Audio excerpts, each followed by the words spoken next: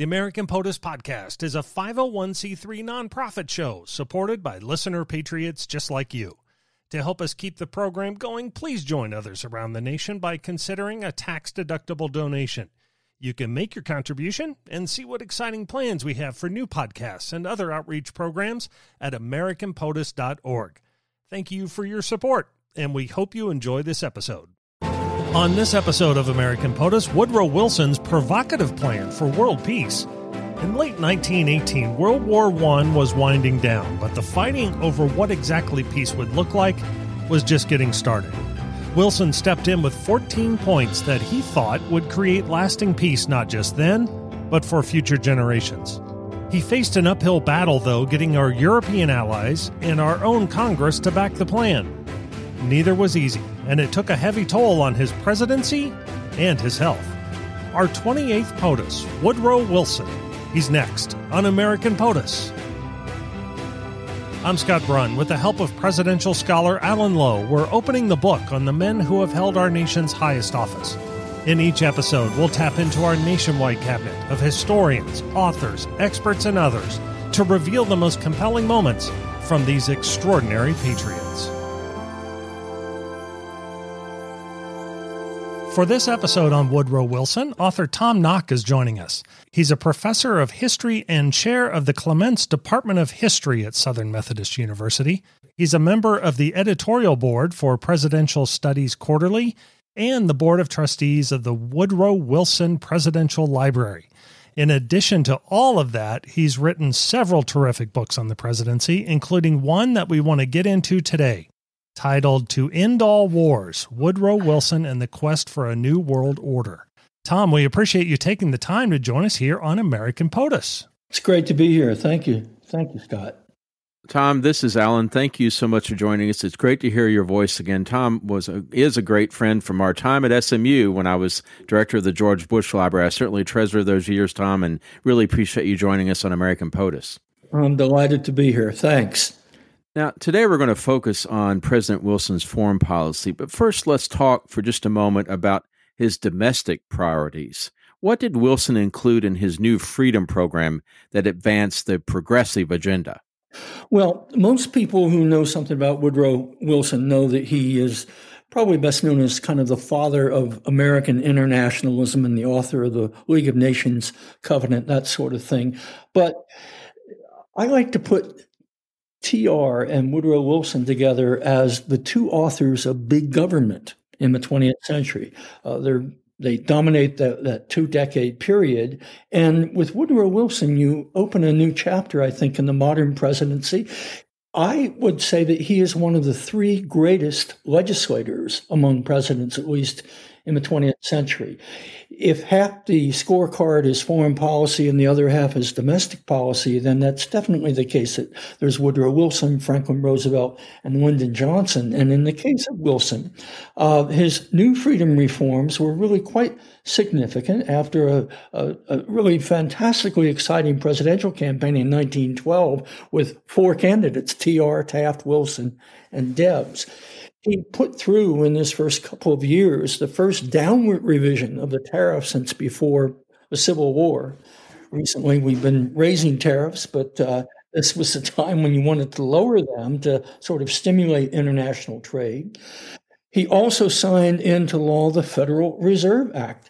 We had not had any kind of banking legislation since the Civil War, and the economy of the United States by the time you get to the 1910s was gigantic, the biggest in the world. It exceeded the GNP of the United Kingdom, Germany, and France together. And the Federal Reserve System, of course, was an effort on the part of the federal government to balance public control and private control of the banking system and established the Federal Reserve System, which is still with us. And I think most people would say it's done a pretty good job over these decades. It's generally regarded as Wilson's greatest legislative achievement. He put through the basic antitrust law that's on the books today, the Clayton Antitrust Act, and established the Federal Reserve Commission, the Federal Trade Commission, which which the federal government, rather than doing too much trust busting, you have continuous regulatory oversight on the part of the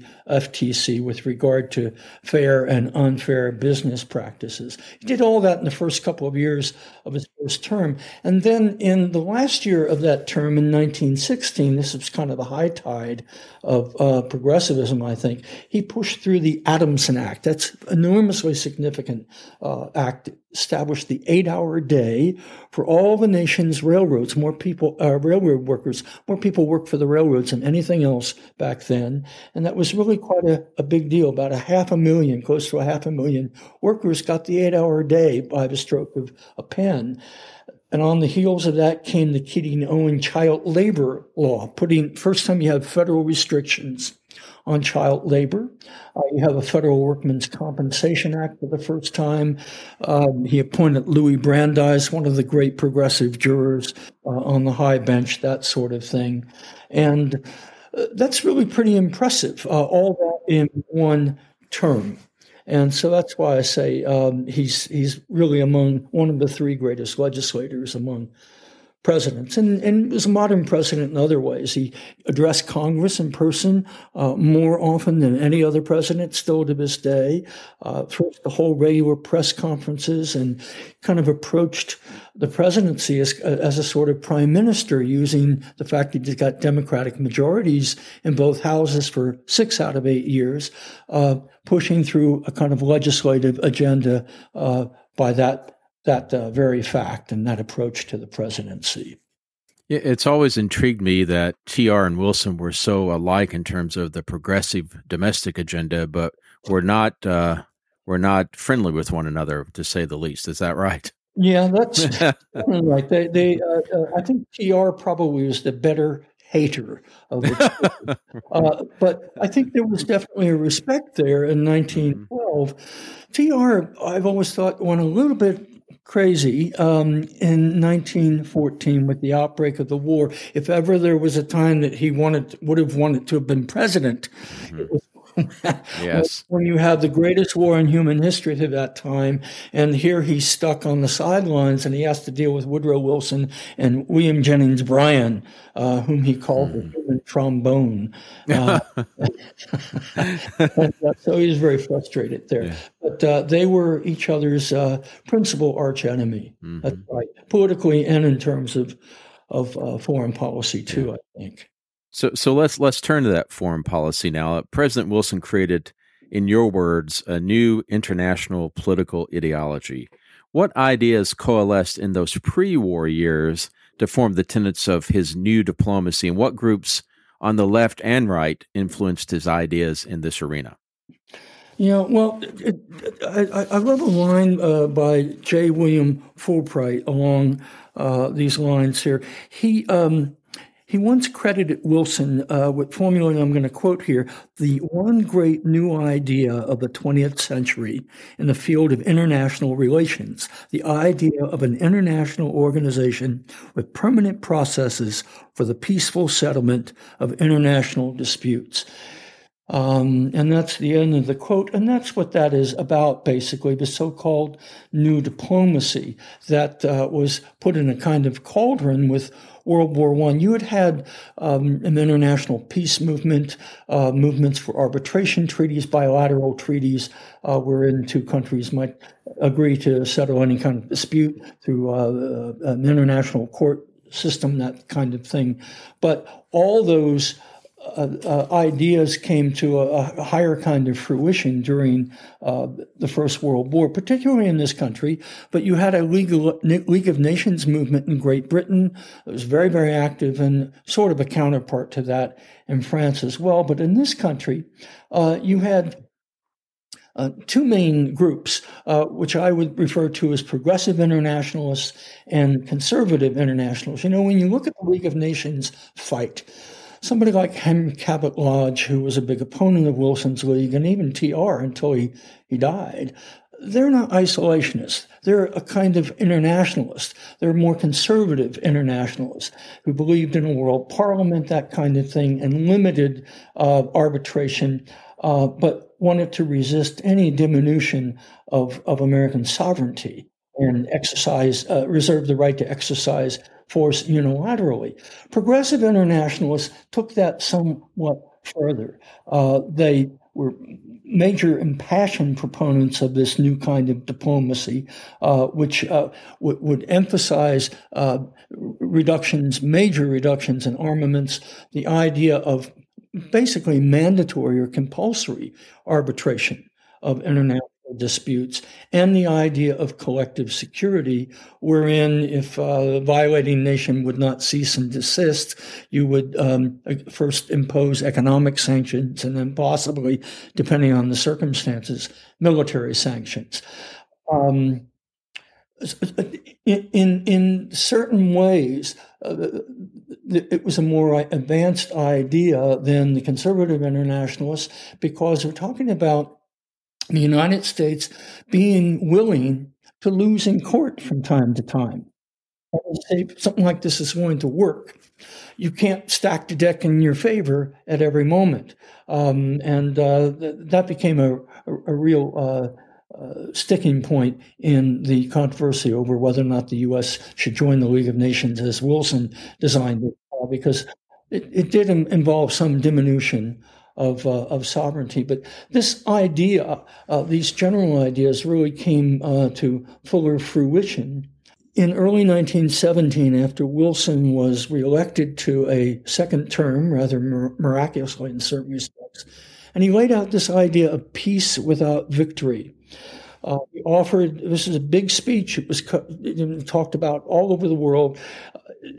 He made a case for the root causes of the war being imperialism and militarism and balance of power politics. And he called for peace without a major victory on one side or the other, and to replace the old balance of power system with these processes for international arbitration, disarmament, calling for freedom of the seas, and an international collective security organization. And in a way, it was like a new ideology or a new diplomacy in that period.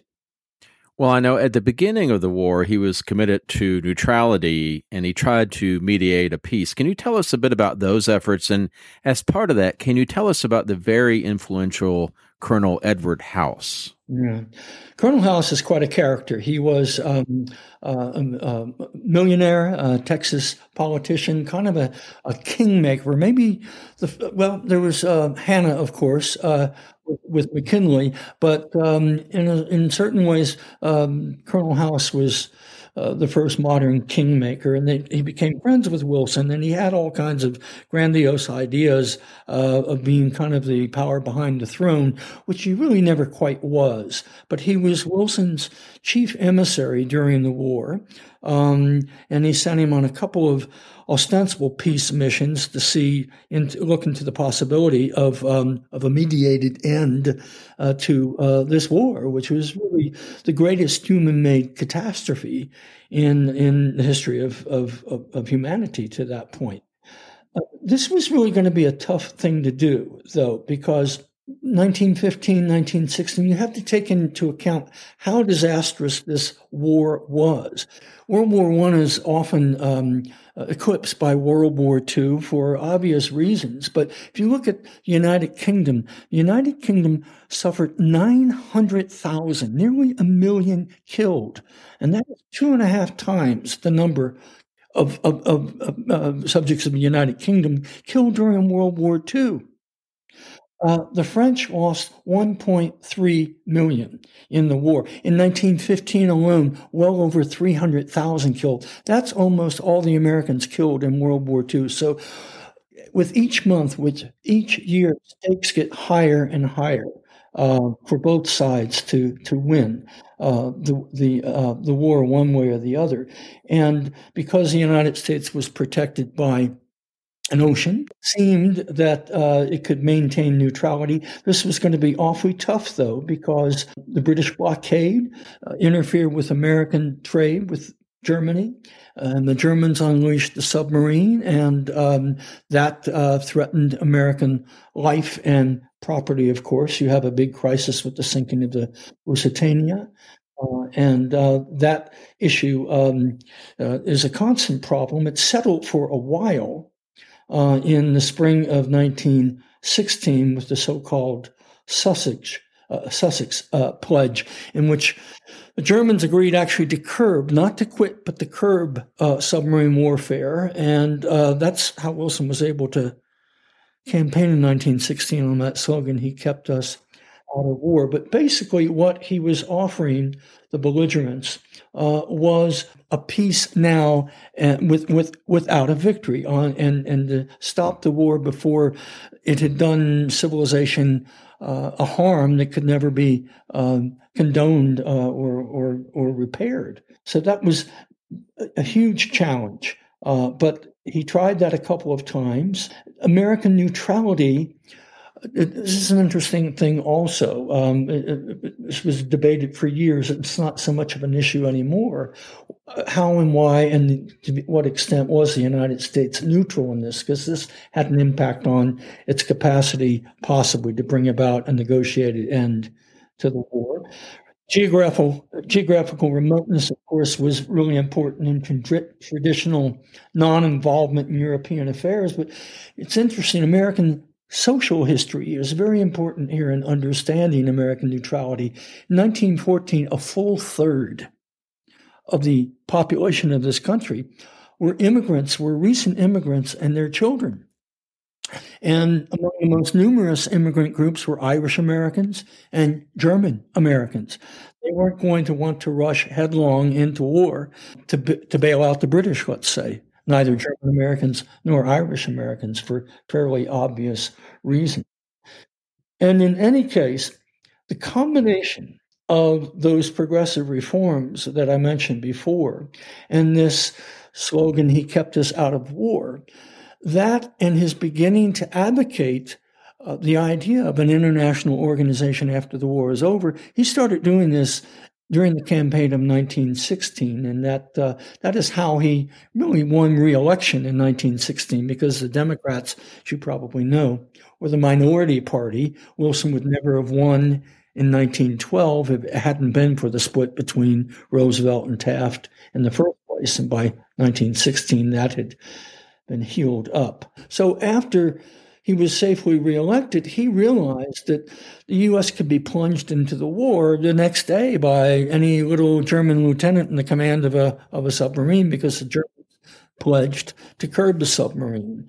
And of course, they decided, very fateful decision in early January 1917. Part of the reason they made that pledge was because they only had about 25 or 30 subs at the time, and they did not want to provoke the United States into belligerency. 25 to 30 submarines was not enough really to affect the outcome of the war, that is to say, to blockade, to have a counter to the British blockade. By the time you get to January 1917, they've got about 100 submarines. And so they gambled, and they sort of pushed away Wilson's hand in offering this kind of peace without victory mediation, and made this decision to go for all-out, totally unrestricted submarine warfare against all flags, including Americans. And that's pretty much the tripwire, ultimately, for the United States to declare war. The Germans thought that it would take the U.S. too long to get its act together militarily and industrial to bring sufficient numbers of troops to Europe to tip the balance in favor of the Allies.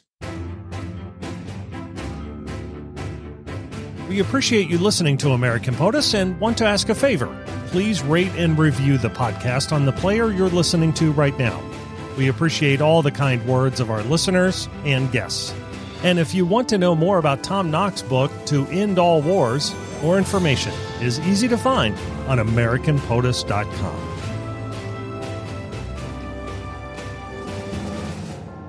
So when Wilson finally makes that fateful decision to ask for a declaration of war, he makes a speech to Congress, April 2nd, 1917. And in that, he says we must make the world safe for democracy. What did that mean? Well, a lot of people misquote him, and I'm pleased that you quoted him correctly. He's one of the great rhetoricians among presidents. There's Jefferson and Lincoln and Wilson and maybe one or two others on a really good day. So when he said the world must be made safe for democracy, that's a good question. And what did he mean by that? In April of 1918, he made this remark about democracy. He said, "Now, there isn't any one kind of government under which all nations ought to live. There isn't any one kind of government which we have the right to impose upon any nation. So I'm not fighting for democracy except for the peoples that want democracy. If they want it, then I'm ready to fight until they get it. If they don't want it, then it's none of my business." That's pretty interesting. So, in other words, this is not a war to spread democracy or to bring it to other people, so to speak. And the way I interpret this ultimately is the world must be made safe enough for democracy to flourish. So he's also well known for his famous 14 points, what he called the Program for World Peace. Could you tell us about some of the more fundamental of those 14 points? Yeah, the 14 points, about half of them pertain to territorial recommendations for settling boundaries and of free and independent Poland and return of Alsace-Lorraine to the French and that sort of thing. About a half of them have to do with the new diplomacy, basically. It's important to set the context for this, though, because you would not have had the 14 points if you hadn't had the Bolshevik Revolution. There were two Russian revolutions, one just the month before the U.S. entered the war. The Tsarist regime was overthrown and replaced by what's always described as a democratic socialist regime under Alexander Kerensky. That rhetorically is one of the reasons Wilson could utter that phrase, the world must be made safe for democracy, and kind of cast it in those terms, because the Russians, had one of the most backward autocracies, more so than the Germans, really, in many ways. So there's that. But in any case, no country in either World War I or World War II suffered more than Russia did. Lost more people starved, the land ravaged, and the Russian people were no better off under Kerensky than they had been under the Tsar. And the Bolsheviks came to power partly on the strength of their slogan, peace and bread. There were bread riots and we had mutinies in the army. And basically what they did was promise to pull Russia out of the war. That was the peace, and to feed people, which they did. They bought peace by surrendering about a third of Russian territory, of the western part of Russia, to Germany, basically. And that enabled the Germans to move untold divisions of infantry from the eastern front, where a lot more people were killed, to the western front. And the Germans came within a hair's breadth of winning the war, really, because we didn't start to get prodigious numbers there until the spring and into the summer of 1918. But there's politics in this also, because when the Bolsheviks pulled Russia out of the war, they published secret treaties to which all the belligerents were a party among the Allies, for dividing up the territorial swag and sort of telling the lie when the Bolsheviks published these treaties, telling the lie on the Allied cause. I mean, what's the difference between the British and the Germans in this? So it fell to Wilson to recast what this war was all about. And that's where you get the 14 points coming in January 1914. And I won't go through all of them. Basically, it's calling for at the end of secret treaties, that kind of thing, and freedom of the seas. Certain American issues like the removal of economic barriers, like establishment of an equality of trade conditions among all nations. This is very important. The reduction of armaments to the lowest point consistent with domestic safety. And then this is a phrase that would come back to haunt him because he couldn't really accomplish all of this, but the impartial adjustment of all colonial claims. And, imperialism was probably imperial rivalries, was certainly one of the big issues that had brought on the war. So those kinds of things. The sixth point was about the evacuation of Russian territory, so it could have it could develop on its own without interference. And of course, the 14th point was for him the most important one, and it was the formation of a League of Nations, whereas a phrase in this case, a general association of nations, must be formed under specific covenants for the purpose of affording mutual guarantees of political independence and territorial integrity to great and small states alike. And this was the peoples of most of the Allied countries were about to give this up as it was, because this was such an almost undescribable catastrophe for all concerned. And Wilson basically comes along and provides this sort of trowel of cement to hold the shaky Allied coalition together in an ideological sense, until the Americans can get prodigious numbers of troops, ultimately about 2 million by the time we get into the middle to the end of the summer of 1918. So the 14 points is really quite significant for that reason, and also because it implied, to the extent it might have been possible, a fair peace.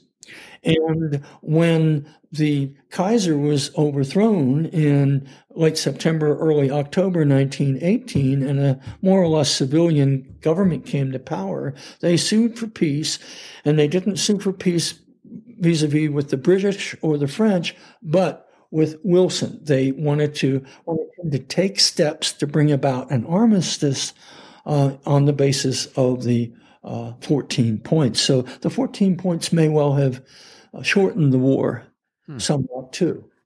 So Wilson enunciates those 14 points in January of 1918. Victory comes later that year. He traveled to Europe to negotiate what became the Treaty of Versailles. And there he meets up with his powerful counterparts, the British Prime Minister Lloyd George, the French Prime Minister Georges Clemenceau, and to a lesser degree, the Italian Prime Minister Vittorio Orlando. Can you tell us about each of those men and how Wilson interacted with them during the negotiations? Well, at different times, not bad. At other times, probably had the worst relationship would be with Orlando. But one thing one has to keep in mind, Wilson was the first president to do what he did by traveling abroad for such a long time. He left in December, and he came back for about 2 weeks in the middle of February, but then went back again and stayed until the end of June. And when he arrived, the 14 points was regarded as kind of sacred text by everyday people, and the people were hanging his pictures in their living rooms and burning candles in front of them, that sort of thing. The Russians loved the 14 points. The Bolsheviks helped to circulate copies of it behind, German lines, that kind of thing. And when Wilson came to Paris, or to Europe, I should say, never before, and probably not since, has any American president been received with almost hysteria for, he was referred to as the Moses from across the Atlantic. When he came to Paris, 2 million Parisians came out into the streets to greet him. It required 35,000 French troops to control the crowds. And everywhere he went, when he came into Rome, it was said that Caesar had never had a greater triumph. Everywhere he went, and this really buoyed his political power in a psychological way. I'm telling you this story in part because it's really quite a remarkable spectacle in a political sense, but also it made Clemenceau, for instance, wary because they didn't want Wilson to have all that much power. And he was very popular with their own people, with the French left, with labor movements in Great Britain and France as well. And Clemenceau took a lot of efforts to keep Wilson from being further exposed to everyday French people during the time, and they had differing ideas. Clemenceau made that famous remark, God gave us the 10 commandments and we proceeded to break them. Wilson gives us 14 points. We shall see. And so, but I should say that the British and the French and the Italians all fairly readily accepted the idea of a League of Nations. They had nothing to lose, really, by it. But probably early on in the peace conference, Clemenceau and Wilson charmed each other. Clemenceau came to Wilson's hotel to greet him, and he was delighted when Wilson came to his home the next day to repay the compliment, that sort of thing. Probably the British and the Americans got along the best because Lord Robert Cecil was very active in the League movement there and was the author of one particular draft of the League of Nations. Wilson in Orlando were never going to get along well because of Wilson's popularity again among the Italian left. And the secret treaties that I mentioned before come into play here because the Italians started out with the Central Powers and moved over to the Allies because they gave them a better deal in terms of territorial booty at the end of the war, like Fiume and the Dalmatian coast. And Wilson, to the extent possible, wanted to see the self-determination of subject peoples, that sort of thing.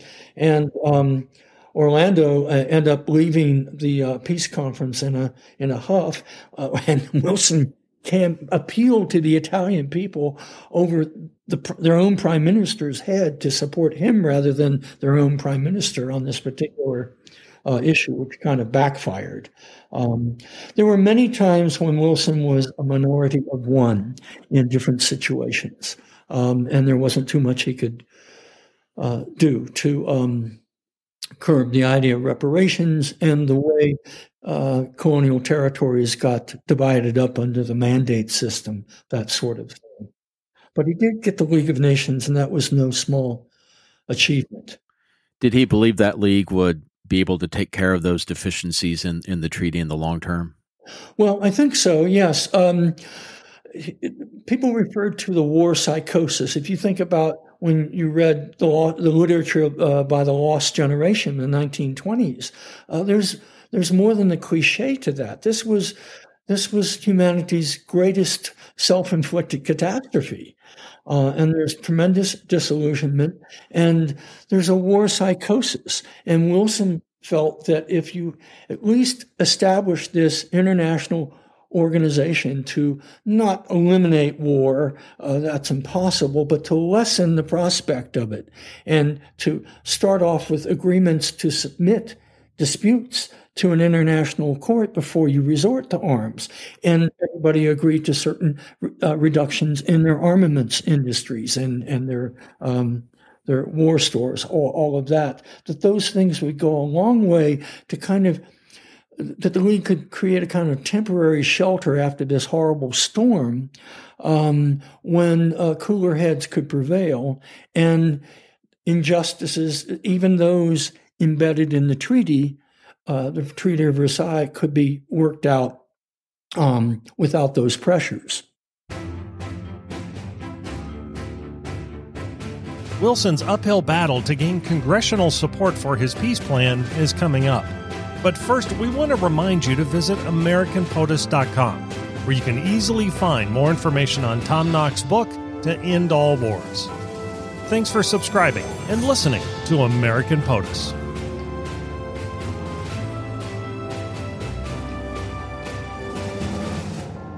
Now, we know ultimately the treaty was voted down in the U.S. Senate. Was that because of the League's inclusion? Was it because of the president's subsequent illness? Why was that treaty ultimately unsuccessful in the Senate? Well, there were a lot of reasons for that. I don't want to go into too much minutiae about it, but I'd like to stress this idea in a sense of competing internationalisms. There's a man named Gilbert Hitchcock who was the Democratic leader in the Senate, and he remarked at the beginning of the parliamentary debate over the Treaty of Versailles, which contained the Covenant of the League of Nations.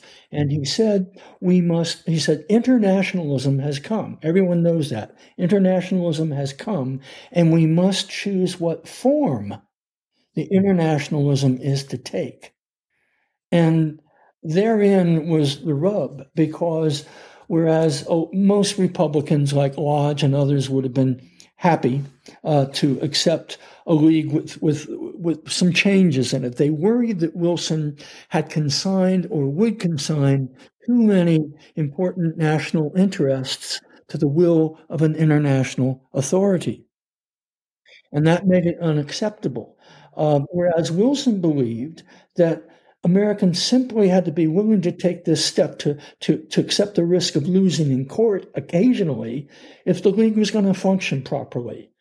So for him, international security involved the acceptance of constraints as well as obligations, or as he put it later on, he said, a renunciation of wrongdoing on the part of powerful nations, including the United States. And let's see if this can work. You couldn't do it overnight. You had to take small steps, starting with, say, agreements to arbitrate disputes before recourse to war. The more small steps like that you take, you build upon those precedents. The League Covenant was kind of like a constitution. It had to be interpreted, and it had to be put into action to determine what its real meaning was. And Wilson had a somewhat more advanced idea of what this should be, as opposed to his opponents, chiefly Republicans, but not exclusively so.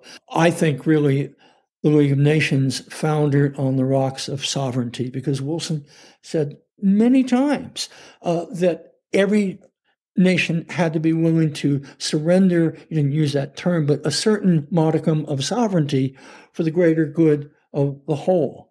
And American conservative internationalists did not want to do that. They wanted to be completely masters of their own house.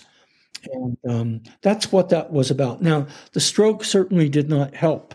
Wilson had not been well. He was older than his 62 years when he had the stroke. He worked very long hours for weeks and months in Paris. And he thought that in order to carry the treaty, he had to go off on a speaking tour, which he did for about 3 weeks, to put pressure on Republican senators. In 1918 was a crucial midterm election, maybe more important than some presidential elections. Wilson had enjoyed majorities in both houses for 6 years. And then the midterms of 1918, for reasons we really don't have time to go into, he lost those majorities, but the Senate by only 2.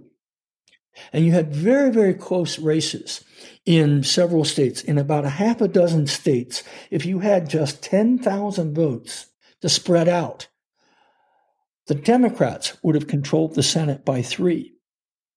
Now the Republicans controlled it by 2. They controlled committees. Lodge became chair of a Senate Foreign Relations Committee. He used up more than 2 weeks just reading the treaty aloud, that sort of thing. Public opinion in general favored American membership in the League. And so Lodge used these kind of delaying tactics.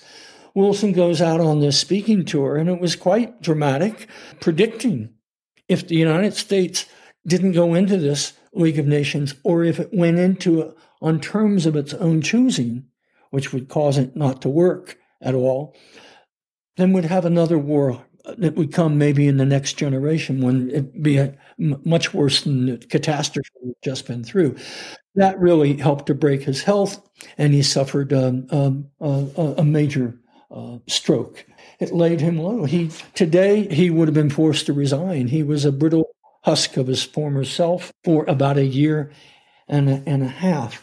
But one thing about the stroke I'd like to emphasize, as catastrophic as it was. He faded in and out. There was a so-called smelling commission put together of a Democrat and a Republican, one of whom was Albert Fall, who would be one of the corrupt senators who went down during Harding's period, to see how Wilson was. And Wilson had a very good day that day. And Fall comes back saying that he is amazingly fit. He suffered a stroke, but he seems to be getting better. But he really wasn't. The thing that I like to stress on this, though, is that when historians focus, I think, a little bit too much on the stroke, and it definitely was important, it tends to sidetrack or rob the League of this larger significance of the ideological gulf that separated these two contending forms of internationalism. The crisis of the stroke was probably a key factor in the failure of ratification, but it doesn't automatically follow that the absence of a stroke would have produced a better outcome, because politics had changed. The politics of the League did not begin with the peace conference or with Wilson's stroke. It goes back to 1916. That's when it enters American politics. And the Republicans had, in a sense, defeat snapped from the jaws of victory, because Wilson was expected to lose, and he won. And he won partly. All the editorials talked about the Adamson Act, 8-hour day law, that is. He kept us out of war, but not only he kept us out of war, but he's coming up with ideas to try to avoid a catastrophe like this again. And so it goes back to the partisan aspects of that as well, which become more and more embittered as you move along into the war period. Republicans in 1918, Will Hayes, the chair of the Republican National Committee, who later on would be a chief Hollywood censor in the early days of Hollywood, fashioned the platform of the party, and this was commonplace. Republicans referred to Wilson and his advisors as Bolsheviks or as socialists. This is partly to the fact that you had a lot of centralization of the economy during the war, which you naturally had to have in order to put America's industrial and agricultural might in harness to fight a war like this. But the U.S. The government nationalized the railroads, for instance, for the duration only, but nonetheless, it really exerted a lot of control, obviously, over the economy. And that, in tandem with the 14 points ideology, was enough for the Republicans to seize upon to attack Democrats as being somewhat less than patriotic, that kind of thing. And so those were factors in this. So you have serious, authentic differences between progressives and conservatives. The other factor in this, not to belabor the point too long, is that Wilson won in 1916 because he put together that coalition of traditional Democrats, but also hundreds of thousands, at least hundreds of thousands, maybe low millions, of former socialist voters, because Debs had won about 1 million votes in 1912, and the socialist presidential vote went down by about 400,000 or 500,000, when the national vote for socialist candidates went up to 1.25 million. And it's estimated that at least a third of the people who voted for Theodore Roosevelt in 1912 came over to Wilson in 1916. So the normal Democratic vote was swelled by untold numbers of socialist and progressive voters to put Wilson over the top. During the war, Wilson grievously acquiesced in the suppression of civil liberties during the war. And 100% Americanism surged through the body politic, and Wilson allowed his postmaster general to shut down leftist or German dailies and magazines, that sort of thing. And you had the Espionage and Sedition Acts passed. A couple thousand people were jailed for sedition. Eugene Debs, infamously for the high crime of speech. He made a speech against the war in Canton, Ohio, and received a 10-year prison sentence for it. Well, that disillusioned a lot of progressives who probably stayed home in the 1918 midterms because they were disillusioned with Wilson over that, and also because of some of the punitive parts of the Treaty of Versailles. And so those things had nothing to do with the stroke. You see what I'm getting at? I see. There are really, really authentic, important political issues in this that suggested not necessarily a happier outcome minus the stroke. Not that the stroke isn't, it's the worst crisis of presidential disability in American history to this day. So you end your book, Tom, with some thoughts on Wilson's legacy. How have his ideas, how has his work influenced later politicians and diplomats? And as part of that, would you say that the United Nations would have been a fulfillment of his vision for a League of Nations? Well, yes and no. Harry Truman believed that. He said that the creation of the United Nations in 1945 was a vindication of Wilson. Wilson was probably more popular during World War II and dead for almost 20 years then than he was in his own time, because the United States went through a bit of a change politically over this question of internationalism. There's this notion of a so-called second chance. That Wilson becomes more of a prophet during World War II because of the war, and because we did not enter the League of Nations. So there's a second chance here.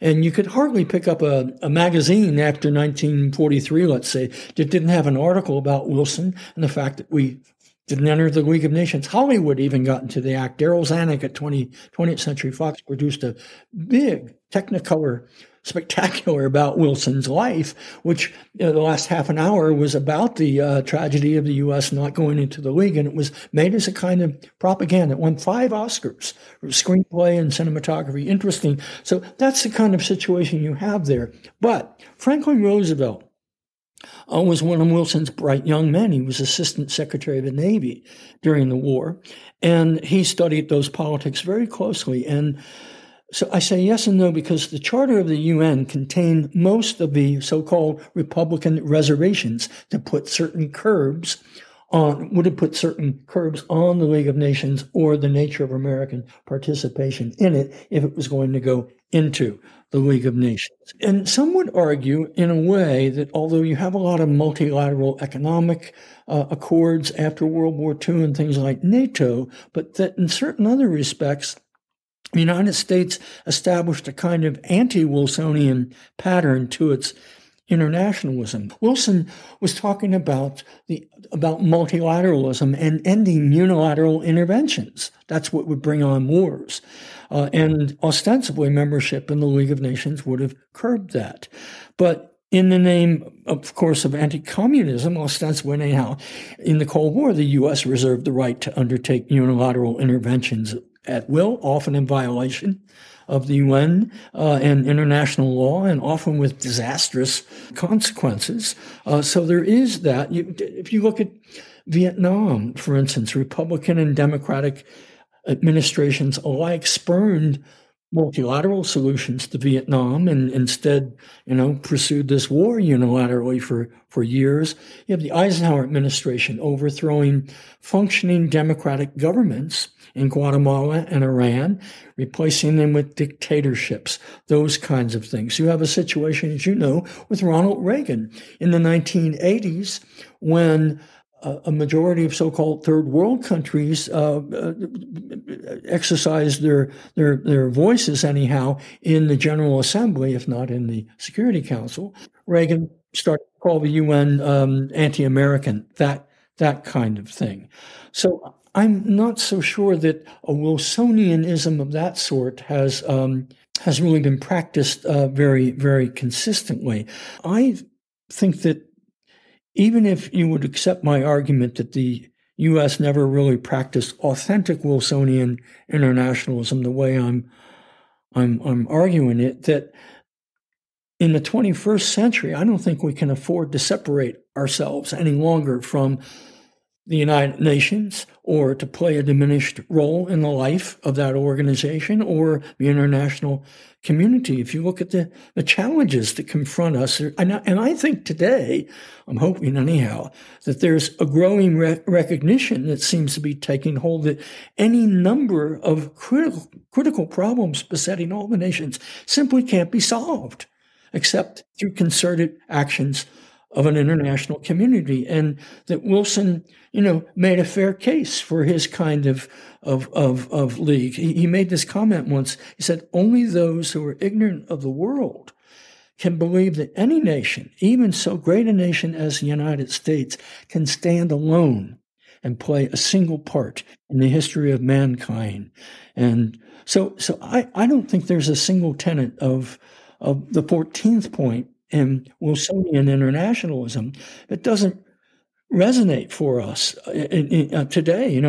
Think about global warming, pandemics, world health, cybersecurity, food security, nuclear proliferation, resolving disputes among nations without resort to arms, multilateral, not unilateral, but multilateral enforcement of international law, and I think most of all, substituting nationalism with ungrudging internationalism and exploring what can be accomplished by cultivating the habit of cooperation. That's one of the best hopes that Wilson kind of leaves behind. So I think that's a lot of his legacy, even though he did say he felt compelled to say that I do not know of any absolute guarantee against the errors of human judgment or the violence of human passion.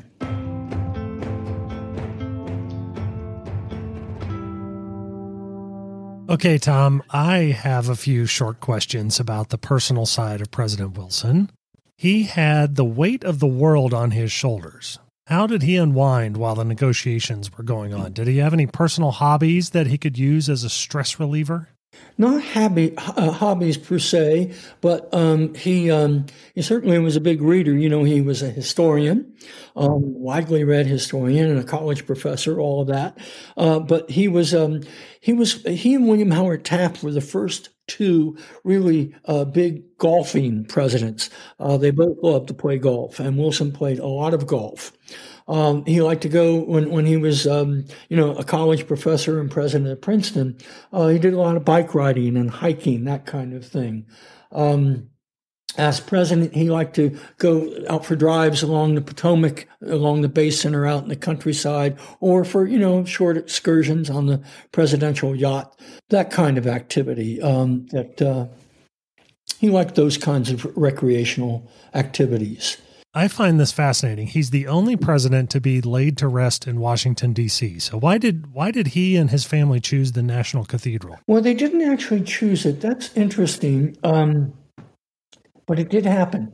You have to think about Wilson, where he's from. He was born in Stanton, Virginia, where the Woodrow Wilson Presidential Library and Birthplace Museum are located. Wonderful places to visit, incidentally. And he spent some of his adolescence in Columbia, South Carolina. Went to Princeton, went to Davidson College in North Carolina for a while, then to Princeton. His wife of nearly 30 years, Ellen Wilson, from Rome, Georgia, died the week that the Great War in Europe broke out in August 1914. And I bring this up because of where you might think he might have been buried. Edith Wilson, whom he married in December 1915, who some people refer to her as the first woman president. She really wasn't that. That's an exaggeration. But she was important in this because she was, and his doctor shrouded him from too much scrutiny during his long illness with the stroke. Where could he be buried? Well, she would not want to have her beloved Woodrow buried beside his former wife in Rome, Georgia. Princeton wasn't particularly appealing in that sense. So where you see what I'm getting at? She was Episcopalian. Wilson was Presbyterian. As it happened, the Episcopalian bishop of Washington, D.C., knew her and offered this chapel. At the time, it would have been the basement or the ground floor of what was going to become the National Cathedral. And that is how that happened. There was, I guess, the option for him to be buried in Arlington, and I'm not sure why that was. Alan, isn't William Howard Taft buried there? Yes, I believe that's correct. Yes. Yeah.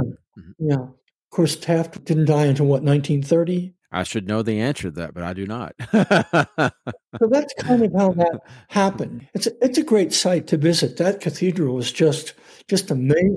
To walk in it and to go to the crypt where Wilson is entombed, and it has a Crusader's sword on it, which is rather interesting. And I'll tell you another thing that's really, really neat to do, and that is to go outside and walk around the building, the full circumference of it. It will take you a while to do that, and simply to appreciate its architecture and its presence. It's really, really a beautiful structure. But that's really the extent of the story of how it happened, really. I don't think he had thought all that much about it. It was pretty much Edith Wilson's decision. Tom, what's your favorite moment or quote of his from his time in office? Well, I think probably, I don't know if it's my favorite, more or less, the peroration at the end of the war address is really quite stirring. But the one line from the war address is, "The world must be made safe for democracy." And, that might not have seemed like it was going to be, like it has always rung loud through the decades, but today I think it's really quite relevant. The world must be made safe for democracy. We have an awful lot of countries now that have anti-democratic strains running in their politics and anti-democratic heads of state. So it's no longer a foregone conclusion, as I think all of us growing up assumed that. It's like anything else. The Voting Rights Act, that was established in 1965, and look where we are today. We're still fighting along those lines. You have to push forward with all these things, I think, at all times. And so that would be, I guess, one of my favorite lines of Wilson. And I think his relevance and how you'd sum all this up, I would defer to J. William Fulbright, arguably the most brilliant man to chair the Senate Foreign Relations Committee, close friend of Lyndon Johnson's, served in that capacity as the chair for almost 12 years, author of the Fulbright Resolution, beginning with with the United Nations, and also the Fulbright International Exchange. Quite a legacy. But he made this remark that Wilson was the author of the one great new idea in the realm of international relations, and that is the establishment of permanent processes for the resolution of international disputes among nations. And Tom, just one final question for you. Could be the toughest. In just one sentence, can you summarize his peace efforts as president? Well, I would say that, really, to bring about the international organization that could help various nations avoid catastrophes like the one they had just been through. And that's, I guess, in a sense, I was anticipating that thought, to summarize it, and it would go back to Fulbright's line about Wilson's contribution with a new idea. Wilson was not necessarily an original thinker, but he was a grand synthesizer and propagator of this idea of establishing processes for the peaceful settlement of disputes, of international disputes among nations. Well, Tom, this is a fascinating conversation. What's next for you? Well, I've done other things on Wilson in the last 3 or 4 years. Jeff Engel of the founding director of our Center for Presidential History, and Richard Immerman worked on a volume that I contributed to called 14 Points for the 21st Century. about 14 different kinds of ideas, basically, that would be good to put into practice in the 21st century. And because of my work on Wilson, I was asked to write the first essay and to make it into one of the new 14 points. And it would be, the establishment of a new internationalism for the United States. A couple of years ago, I did another essay that came out of a symposium that the Center for Presidential History sponsored on what happens in the White House when illness or death or scandal strikes. And I sat down and did a kind of monographic piece on this question of Wilson's illness and the nature of it, and its implications for his presidency and the outcome of the ratification fight. And just lately, the last couple of years, I've served as chair of the Clements Department of History and still have some time yet to go in that capacity. And it's pretty much a full-time job. We have 22 terrific scholars and wonderful teachers in this department, which include the director of our Center for Presidential History. We have a great Clements Center for Southwest Studies. And in COVID times as well, it's been kind of a full-time job. So I've really had to not be much of a scholar the last couple of years, but I hope to get back to my 2-volume study of George McGovern, who was a kind of latter-day Wilsonian in many respects. I published a volume on the first portion of his career up through 1968, and the second volume will cover that very famous presidential campaign in 1972 when he lost pretty badly to Richard Nixon. But there's a Wilson connection there, too. He's one of the few people running for president with a PhD in history, and he got his PhD in the late 40s and early 50s at Northwestern, where the greatest all-time great Wilson scholar, Arthur Link, my mentor at Princeton, was then teaching, and George McGovern was Arthur Link's first graduate student, even though they're about the same age. I'm always interested in the history of progressive politics and peace movements and internationalism. And so George McGovern is very deeply tied to those causes, too. I really enjoyed that first volume. Looking forward to the second one. I love all your work, Tom. It's been so great catching up with you, and just a great conversation. Thank you so much for joining us on American POTUS. Thank you, Alan, and thank you too, Scott. It was really, really a lot of fun. Thanks for listening to this episode of the American POTUS podcast. If you have a moment, please rate and review this show on the player you're listening to right now. We appreciate every word from everyone that listens to and participates in the podcast. We would like to thank author Tom Nock for joining us for this episode on Woodrow Wilson. More information on all of his published titles, along with all our other terrific guests, can be found on AmericanPOTUS.com.